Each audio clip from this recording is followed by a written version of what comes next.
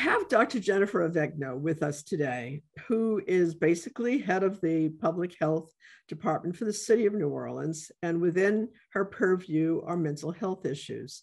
And, we're hearing those two words in association with the question of crime more and more, even though statistically, there are those who say that the connection is not as obvious as you might think. However, I think that has more to do with how we define and diagnose mental health than anything. That's just my opinion. I think a lot of kids who are going through tough times at home or in school are in the middle of a mental health, let's call them challenges, if not illness. And it hurts their progress. It hurts their confidence in themselves and their future. And next thing you know, they're looking for that confidence and future on the streets. And it's my theory, and there was an article in the New York Times a couple of weeks ago about the drop in teen pregnancy, which was attributed to the fact that more and more women have expectations of opportunities, which keeps them from being less careful about getting pregnant than they used to. So that says to me, opportunities and hope are key to how youth think about themselves in the world. So am I right in assuming that the stats may be undercounting the relationship between, let's call them again, mental challenges as opposed to, pure mental illness as characterized by things like schizophrenia, paranoia, and so on. But, at least depression and a lack of a sense of, optimism about your life can be as challenging as, maybe not as challenging, but certainly plenty challenging. Well, yeah, I think, as you said, it really depends on what you mean when you say mental health. I think we use that term indiscriminately, and it means different things to different people. If we are talking about classic psychiatric diseases like schizophrenia, bipolar, etc., those individuals are not more likely to commit crimes. In fact, they're more likely to be the victims of crimes because they are just, when not properly treated, not able to really participate in society in the same way. When we're talking about what I think you're talking about, I would call it, rather than mental challenges, I would say that repetitive exposure to trauma starting as a child can be a significant risk factor for being a victim of violence.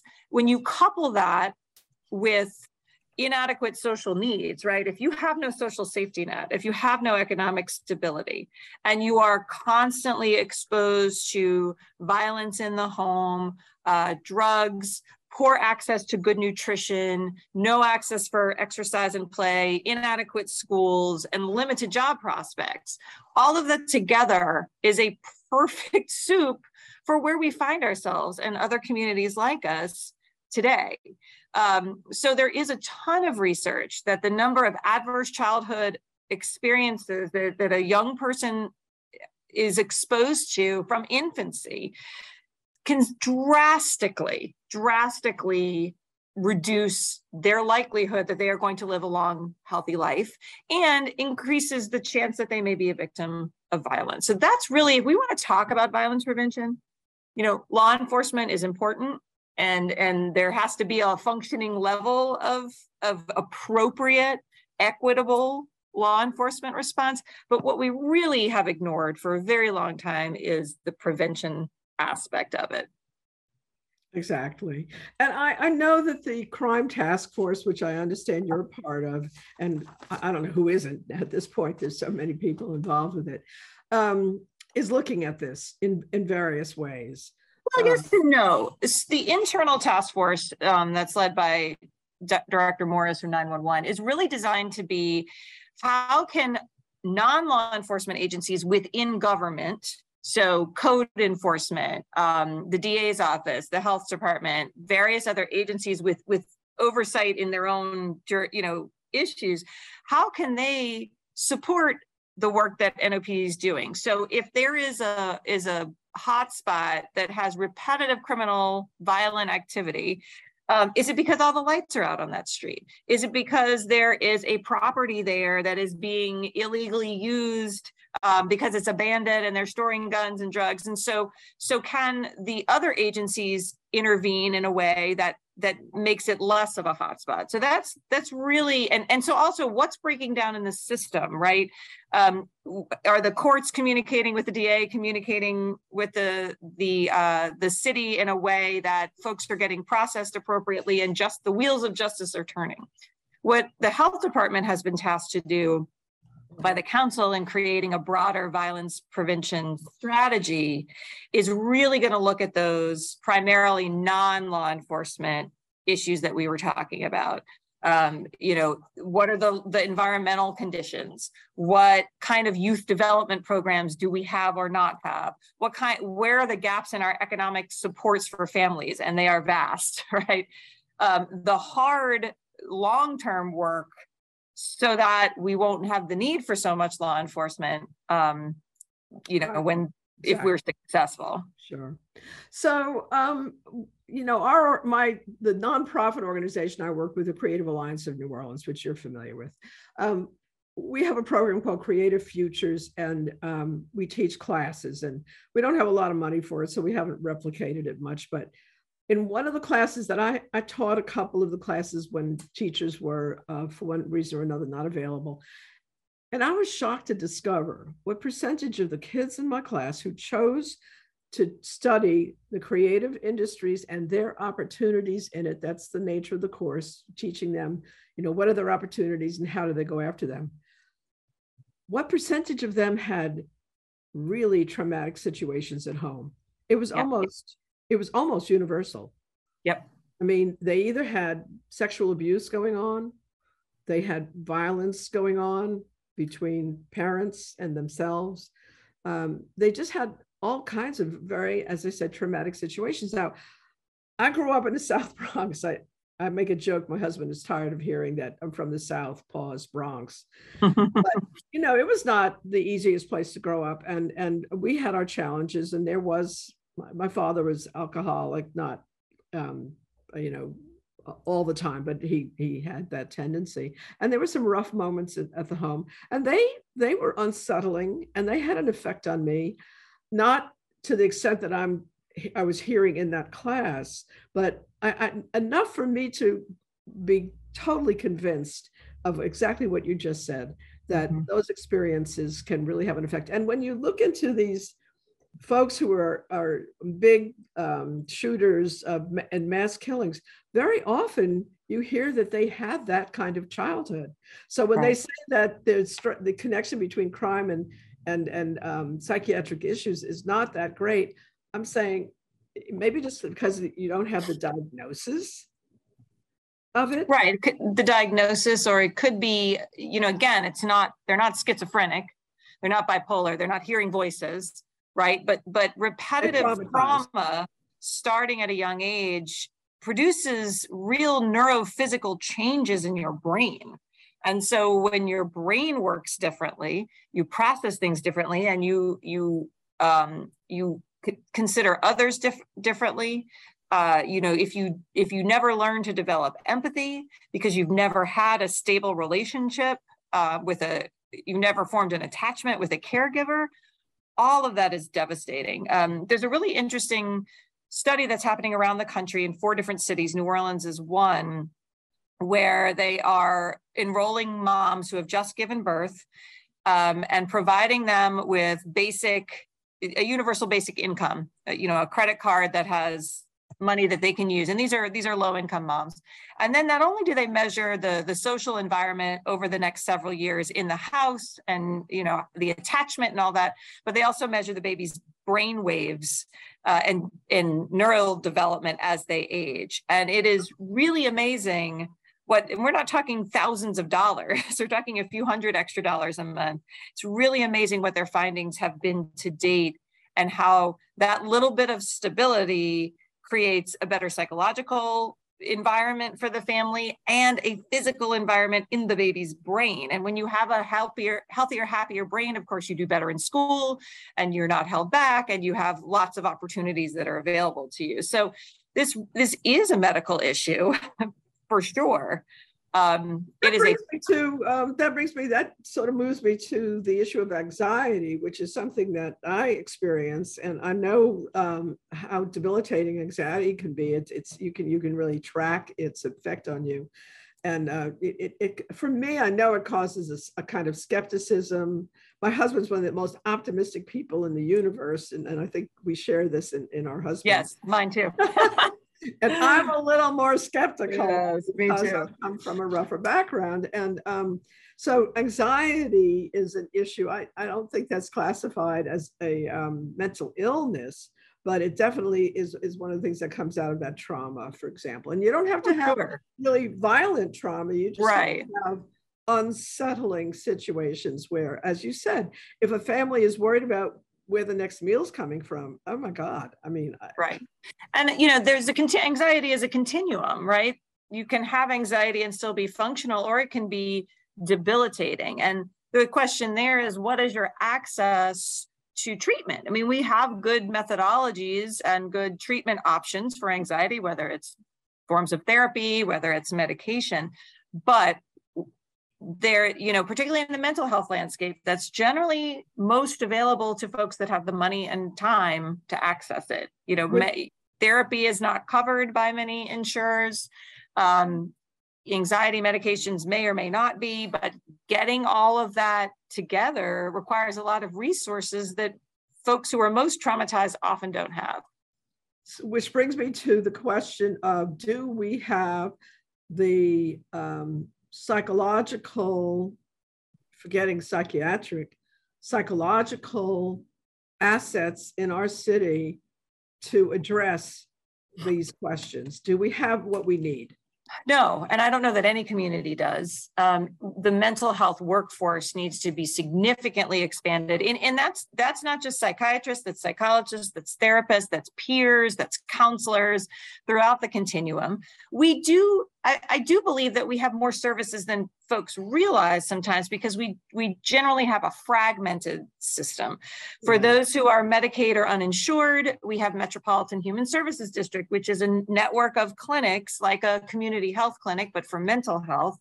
And I don't know that folks often realize they can access them. We do have a lot of our community health centers, our federally qualified health centers, that have added behavioral health capacity. And again, if you are low income, it's a sliding scale. Do we need more? Absolutely. Do we need different options like telehealth? For some people, and there's some good evidence on this, telepsychiatry actually is quite helpful, reduces some barriers. Now, you still have to have an internet and a phone and that sort of thing, but that's an option that was opened up by the pandemic that we're hoping will be continued. The funding for telehealth is largely tied to some of the pandemic restrictions, but there's a growing understanding that this is something that really needs to be continued. And probably less expensive. It can be, for sure. Yeah. So that's we have potential, but no, I tell everybody, every young person I meet, please go into mental health, be a therapist, be a counselor, be a social worker. You will never be, it's like being a nurse. You'll never be without a job. Oh my goodness. Yeah. So to kind of touch on a political side of this, and then I want to be sure and not forget to before we run out of time, to talk to you a little bit about COVID and Mardi Gras coming up and the probable surge, however extensive it might or might not be. But I mean, I look at these people in the political scene, people like this guy from New York. What's his name? George. What's his name? He's got various last names. The one who lied about his. He basically is clearly a serial. What do they call that? A pathological liar. Pathological liar. That's an illness. Why isn't he being dealt with as somebody who has a mental illness? Likewise, Trump himself. There are people who are very clear that Trump is also a kind of very close to, if not, in fact, a sociopath. And he has not been dealt with on that level. And then you have somebody like McCarthy. Obviously, you can see my politics. I'm complaining about people in the Republican Party, but McCarthy is so cynical that, most of the Republicans know that whole business about the election fraud is a lie, and yet they are perpetrating it continuously. And it just astounds me that we don't call them on the mental health aspect of what they're doing. How can a guy like McCarthy really live with himself? He knows. And so many people know. I think there's a continuum. When we talk about true mental health disorders, again, like a schizophrenia, a bipolar, that is a disruption in your brain chemistry. In the way that you would maybe classify addiction as a disruption in your brain chemistry. There's an awful lot of personality disorders out there. Narcissism, borderline, a variety. And I think a lot of what you see in public figures who behave badly, or even in our own life, we probably deal with more people with personality disorders. Those are very difficult. Those generally don't rise to the level of, severe harm to yourself or others, but they are incredibly difficult to deal with. And there are not the same treatments, right? Medications don't generally fix them. Intensive therapy can for some, but it's a lot harder than a depression and anxiety or it's harder to get them to access that therapy because they don't accept that they have a disorder. Exactly. So a lot of therapists will tell you that they deal with a lot of personality disorders that really it's very difficult to fix. And for whatever reason, it sure does seem like there's a proliferation of folks recently. But I think the whole world right now needs therapy. Right. I agree. My whole newsletter. 100 years ago, even we might not have had a name for it, but there was probably some pretty bad behavior by politicians back then too. It's true. All right, let's take a shot at the COVID situation. I Sure. mean, I think we're all very confused about it right now. I mean, I had my latest booster, Good. I think it was in January. Let's see. It came out in the fall. Late summer, I think. August came out in the fall. I'm out of I think they usually say 4 months. Mm-hmm. Isn't that right? 4 months. So I'm out. Well, yes and no. Okay. What we're seeing now, so the last booster came out in the fall, and it was both effective against the original COVID strain, which really doesn't circulate very much, and the most recent ones. And it seemed to have, it held up pretty well through the winter in terms of what it's supposed to do, which is protecting you against severe disease and hospitalization and death, right? Doesn't, as we know, the vaccines don't necessarily prevent you from acquiring COVID, but they really do seem to be protective against severe outcomes. And are they protective against long COVID? Because I have a feeling that some people are getting it. They don't have really strong symptoms, but they linger. And I think that's the case in my household. Yes, they have been shown to be effective against developing long COVID. So for all those reasons, the latest booster is the one to get if you haven't gotten it. We will probably move to a yearly booster schedule like the flu. And that's because other than China, most of the world has gotten COVID or has immunity from vaccines at this point. So the likelihood that we're going to have these continued surges that are going to severely impact lots and lots of people is less and less. We had these waves, now we have ripples. And so what the thinking is, and I think it's reasonable, is that stop confusing the public, telling them they got to get the 4th booster and the 5th booster and the 8th booster. By now, most people have built up enough immunity that a yearly booster is probably going to be sufficient. We also have medications like Paxlovid, so that if you are high risk and you do get it, you've got that in your toolkit as well. So I think we are moving into a new phase. Okay. Well, thank you, Dr. Vector. You've given me a little bit of a sort of comfort level. Good. despite my tendency towards anxiety. That's okay. I appreciate it. And keep us informed Will do. as the planning continues. And I Yes. assume that at some point you'll have some kind of an announcement about it. And I hope that you'll let us know. So. We will. Thank you for having me. Good to see you. And have a wonderful Mardi Gras. You too. Bye-bye. Take care. Bye-bye.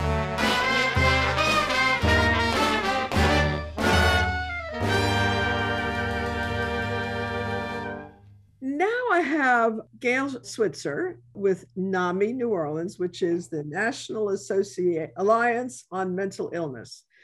And kind of following up on some of the things that I learned from Dr. Vegno about the different levels of mental illness. There are those that are clearly diagnosable as schizophrenic or bipolar. And we have a lot of that in New Orleans because we have so much poverty. And despite our cheerful celebratory culture, we still also have a lot of difficult situations in the home. So Gail's organization is more focused on supporting people who have to deal with these issues. So Gail, I thought I would really ask you to help us understand if you or a family member or a friend are having anything from anxiety, just higher levels of anxiety, on to more serious and diagnosable mental issues. So tell me, in New Orleans, give me some of the alternative ways that people can get treatment. Thank you very much. And thank you for having me on your show. I did want to say that my name is spelled G-Y-L, but it's Jill. Oh, Jill, I'm sorry. It's okay. Yeah. And I knew that actually, and I forgot. Yeah. No, it's hard. Actually, the story with that is I'm the youngest of 7, and all our names start with G. So it got a little creative at the end. So I started with NAMI, National Alliance on Mental Illness, New Orleans, at the end of October. So I'll speak from general knowledge and what I've learned in 2 months, which included holidays and a big move for NAMI. We are so lucky that we had our East Bank office was on Louisiana Avenue, and we just moved to a beautiful building, 4403 Canal Street. It's a big yellow building. It used to be the Ronald McDonald House. Soon we're going to stop saying that. We're just going to say it's the NAMI House. We still have a West Bank office too. So if you're in New Orleans and you are a family member or struggling with mental health issues, maybe you know what it is, maybe you don't know what it is. We always invite folks to talk to a trusted person in your life, a loved one. Sometimes people reach out to their preacher or their rabbi and express what's going on with them. It's always, people seem to have a fear of doing that or worried about it. We see good things coming from that. Also, seek out resources. One way to do that is to call NAMI New Orleans. Our mental health navigation team phone number is 504-228-2246. So we have a great folks who listen and identify resources to help folks out and connect them in the community. We do programs ourselves. So reaching out to NAMI, reaching out to a trusted one in your life, primary care physician, if you're lucky enough to have health insurance, and go to a primary care physician. One obstacle that you alluded to is stigma. People don't want to admit, oh, I have a mental illness, or I think I might, or it's seen as a weakness, a character flaw. And, that's an obstacle that we all need to get over. We need to be open, hearing others talk about their mental illness and trying to help folks.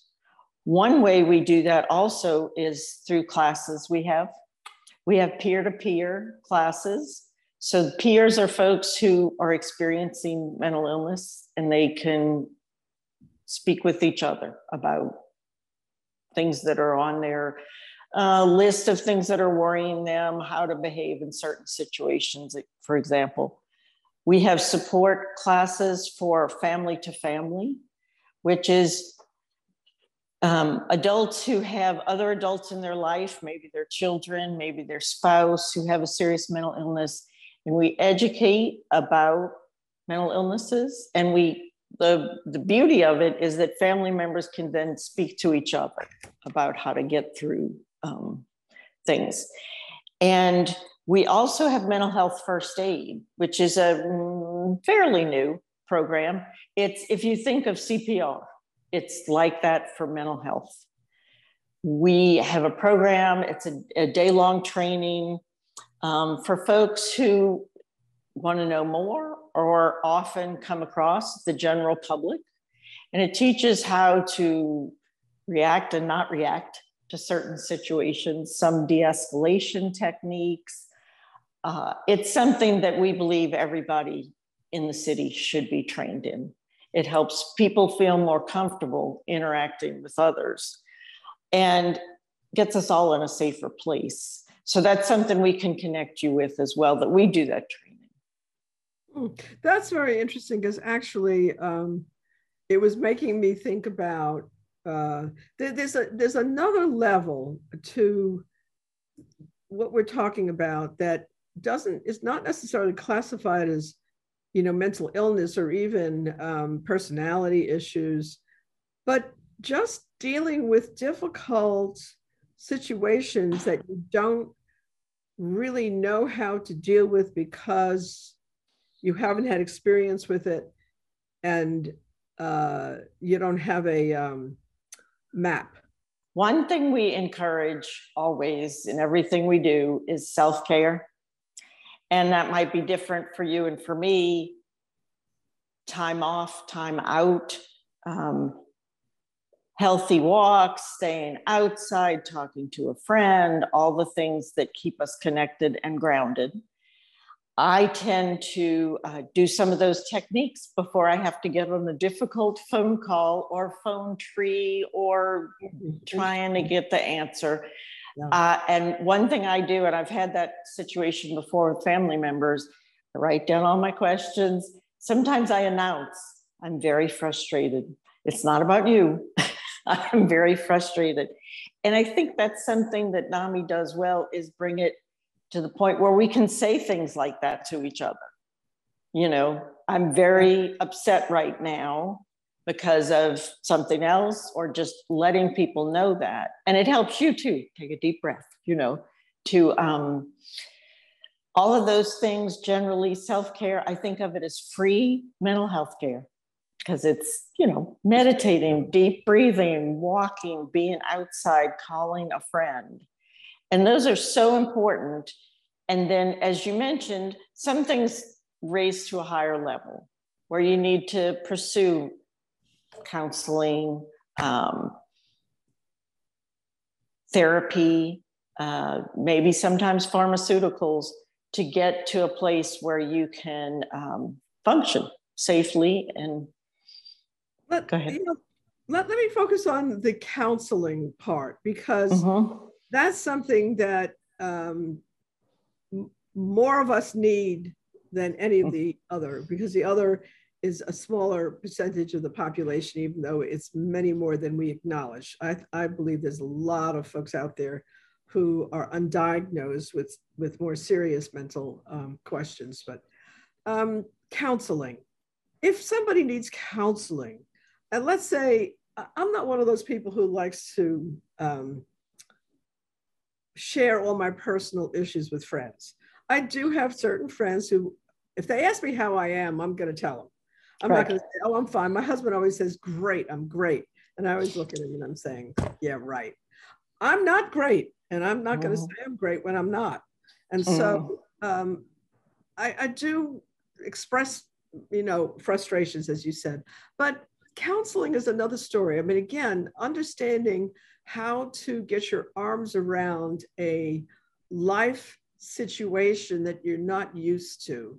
Give me some of the alternatives that people like me, who are relatively normal. There are friends of mine who would argue with that, or non-friends of mine, especially that would argue.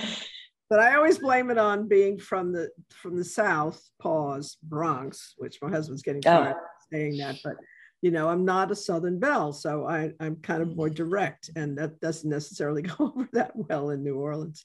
But for just plain old-fashioned counseling, where maybe you don't want to talk to your friends about your issues, what's your recommendations? What resources are available in New Orleans that I don't know about? Everyone knows we're an under-resourced community for not only mental health care, but physical health care. And so we have to be resilient. We have to be persistent. The phone number that I gave you before for our mental health navigation team, 504-228-2246, we can talk you through options. You know, direct you to resources we know about.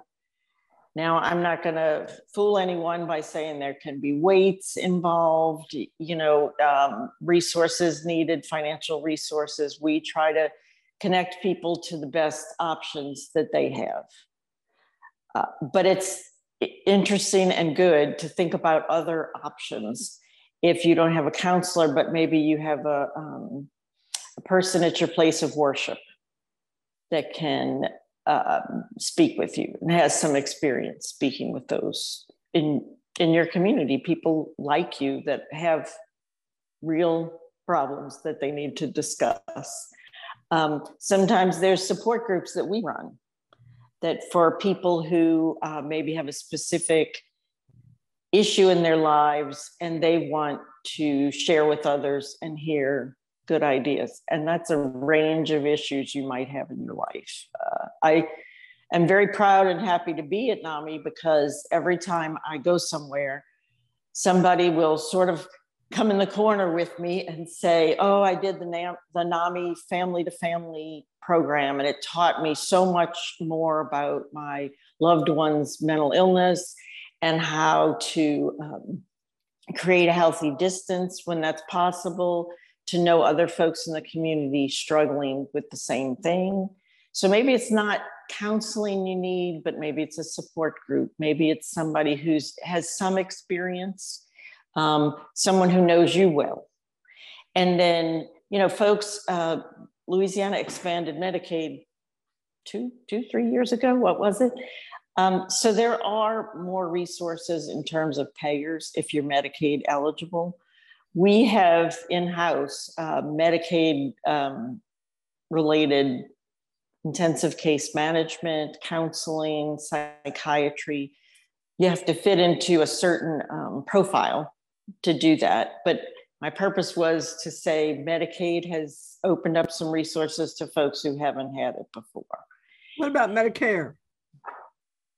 No. I don't know as much about Medicare, and but our navigation team would. So I apologize for not knowing more about that at this time.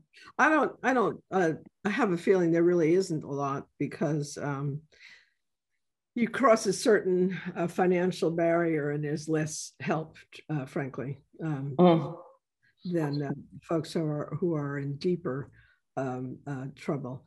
How would you compare New Orleans overall in terms of our mental health issues with other places? I think we fail often because New Orleans is so kind of myopic about the rest of the world. I think that's a fair statement, even though it's a little bit pejorative, but we don't necessarily recognize, for example, the crime problem that we're at the point of almost recalling a mayor for crime that has exploded in virtually every American city, large and small, right now in this post-pandemic. I call it the post-pandemic pandemic. Right. It's a very difficult time that we're going through as we come out of it, and we're sort of uncertain about how to come out of it. And some people have come out of it incredibly well and have been constructive and changed things in their lives. And others have really been knocked off their track. by it. And how do we fit in the national context? If you may not, that might not be a focus of yours, but I always feel like we don't compare ourselves and really measure ourselves in the broader context that would help us understand that it's not us only that has an increase in violent crime, for example. Right. And I grew up in New Orleans and I went to Texas for too long and moved back. So I know a lot about mental health care in Texas and in Austin in particular, where I was. Austin's like yeah. And so I wish I could say, oh, gee, it was so much better there, but I can't. The lack of providers is huge. The lack of a payer source for so much healthcare in general and mental health care. There's a problem with cultural competency for folks to be able to reach out to providers who look, sound like them and have been in the same kind of places they have been.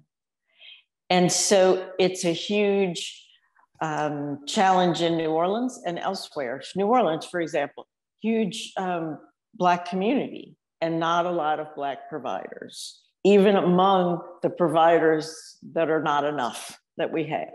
That was a long sentence. So there's a lot of challenges.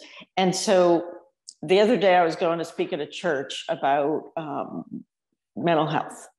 And I found myself gathering all sorts of statistics. Well, this many doctors per population and this many people can't afford and this bad outcomes. And I thought, maybe a step back and focusing on what does work, how we build resilience, where we can get resources. And so I very much appreciate this show as being one where I can say, we have some support groups. We have some family resources. We have a mental health first aid program that can help people in your hotel, in your restaurant, in your library, so that they don't get as stressed out by the clientele they may see. We talk about self-care, as I rather flippantly called it, free care, and we need to we can all do our part by having open conversations like this. What I've experienced, what my family member has gone through, what worked, what didn't work. You asked me earlier about, if there were personal experiences or some, that I could talk about. And we have a million stories here. But I will mention that I am a person with serious mental illness, and I've been through all these stages of terrible stigma, don't want to tell anybody, a person that I talked to not being helpful, and finding the right counselor, because sometimes there's not a connection. I've had insurance, which is sure a big plus as on the journey. And I didn't used to talk much about my own mental illness, but it's amazing how many people, when I share a little bit, they'll open up about their family member or something they've experienced, and we can help each other in that way. I think that the underlying fact there is that there is much more pervasive mental issues. I don't want to call them illnesses or health, just mental issues of a variety than are acknowledged. I want to come back to just two things, and we're going to run out of time. But you mentioned two words: cultural competency. What did you mean by that? There's probably a formal connection with Texas. Oh, well, in the part of Texas where I lived, and in a lot of parts of Texas, there were not enough providers who were, say, bilingual in English and Spanish, who had grown up on the border themselves, who had, been immersed in a Hispanic culture. Here in New Orleans, that's an issue. that we have a community of people who are recent immigrants. But I also think in terms of Black psychiatrists and counselors and every level of care for people who are experiencing mental health challenges. And I think you also mentioned, and I want to put an emphasis on this too, because I think this is a problem people encounter all the time, and that is if you seek out and you see a counselor of one variety or another, whether it's a psychologist or just there's one word below a psychologist, I forget, well, a counselor, and then on to psychiatry. And it's not a match. And I think what happens sometimes when that happens is you kind of write it off. You don't write off the idea of going to a counselor. And I've had that experience. I've had a couple times when I really felt, oh my God, I got to talk to somebody about this. And I've gone to someone, and I just didn't feel like I was going to get the dialogue that I was looking for. Because, sometimes they really just want to listen for too long. I don't want to talk for a year. I want a faster interaction, and so that's an issue for me. So I had a couple experiences that it just didn't work out, and I haven't been back to seek any kind of therapy for. I just have really classic anxiety is really what underlies my issues in years, because I didn't have experiences that I really felt were effective. So I think it's really hard to find that match. It's just like, finding somebody, I feel so sorry for friends of mine who don't have a partner. I mean, I have the most amazing partner in the universe. He happens to be in the hospital right now, but normally he's just incredible. And I always feel badly for people who don't have that, but a lot of us don't. And so, I think there's that issue. How do you, again, I guess, what is your pragmatic suggestion for how to get over that hump of having had not such a great match, and you need to find a better match in who you talk with for counseling? That's an excellent question that we get often, or people talk to me about it.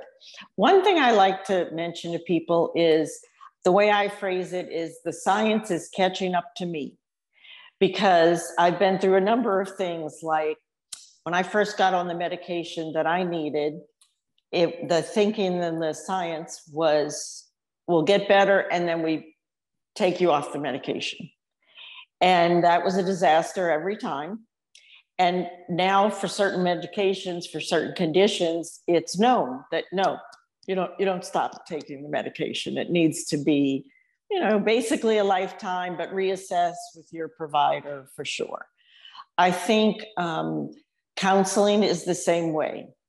I've had counseling. I thought exactly of a situation when you were mentioning listening too much, which sounds strange, but I get exactly what you mean. And I just had to move on from that person.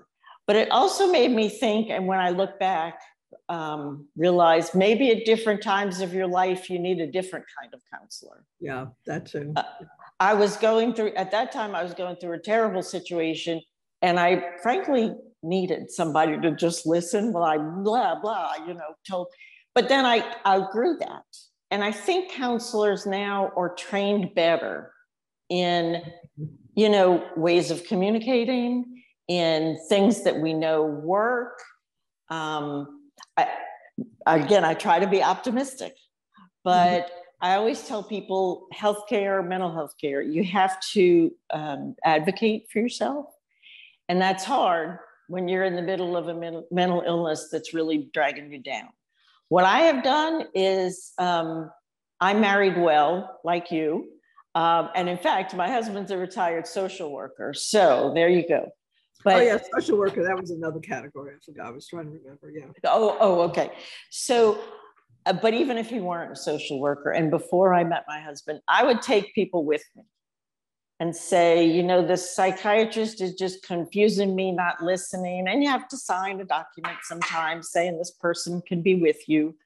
But even the counseling appointments, I've brought somebody with me too. When you know, when you can get to the point where you're fragile and you know, okay, I'm going to miss something. I'm not going to express this the way I want it to come out. And, you know, that worked for me. That I'm giving an example of that.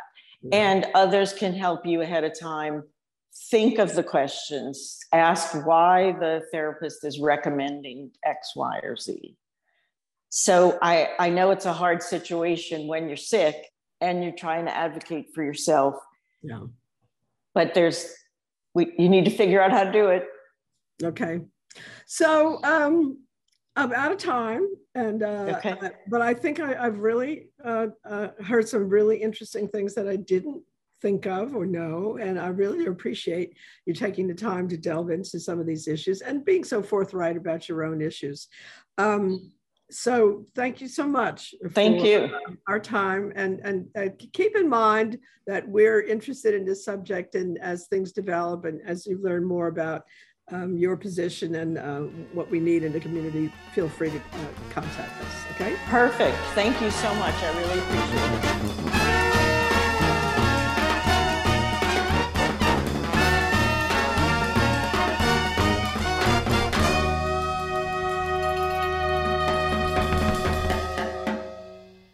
Well, we are here with Oscar Rainey, who is the founder and CEO of the Algiers Mardi Gras Festival. And, you know, I kind of always, ever since I've been here, which is since 1972, wanted to start my own crew, but I really never had the space in my life to do it. So I'm jealous and admiring and thankful to those who actually do it, like you. And yours is pretty special because it is in the Algiers area. And I know you have some really great plans for this Saturday's event. So why don't you give us a little bit of a preview? Yeah, thanks for having me, first of all, Jean. And Sure. The Algiers Festival kicks off with the community parade, which starts at 9 a.m. at L.B. Landry Avenue and Lamarck Street. Parading through the streets of Algiers, making a right on Newton Street, which turns into General Meyer, then into the Federal City grounds. This year, we are fortunate to have the Honorable Retired Judge Edwin Lombard to serve as the Grand Marshal, who's an Algerian, lifelong Algerian that has done so much for the Algiers community, and felt it would be a great opportunity to honor him and his labors for the work that he's done in the community. Within the parade, we will feature L.B. Landry Etna-Car, Noma High School bands, several of the middle school bands, Mardi Gras crews, culture groups in the parade as we parade through the streets of Algiers and end at the festival grounds. Sounds great. And the festival grounds is the Federal City?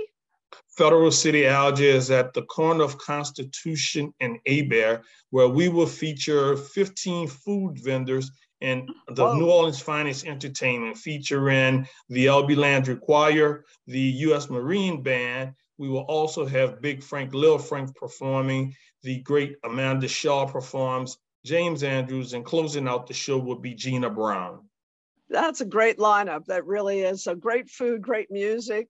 And hopefully I hear we're going to have nice weather this weekend. I think it's going to be a little cool, but nice weather. So yeah, we're supposed to have nice weather. And the best part of it all is the festival is free. So we want to show unity in the Algiers community, as well as the metropolitan New Orleans area and surrounding areas.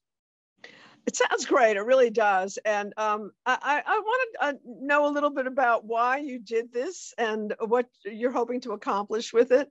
Because of course it is in the spirit of Mardi Gras and it's fun for everybody, but I know you have a purpose as well. Yes, this started back in 2019 when my father, George Rainey, the late great King Zulu, had his flag raising at the Algiers Courthouse. And that's a tradition which is in the Zulu organization of raising the flag on a king's home. Well, instead of raising the flag on the home, we thought it would be great to include the Algiers community to show unity there. So that was the incubation process in the beginning of the Algiers Mardi Gras Festival. And it was not just developed just to have a party. It's a party with a purpose, showing unity by encouraging and promoting music, arts, and crafts in the local schools, and making contributions to those kids so that they can be encouraged to keep this legacy and keep this culture going the way that it's going, to make New Orleans what it is today.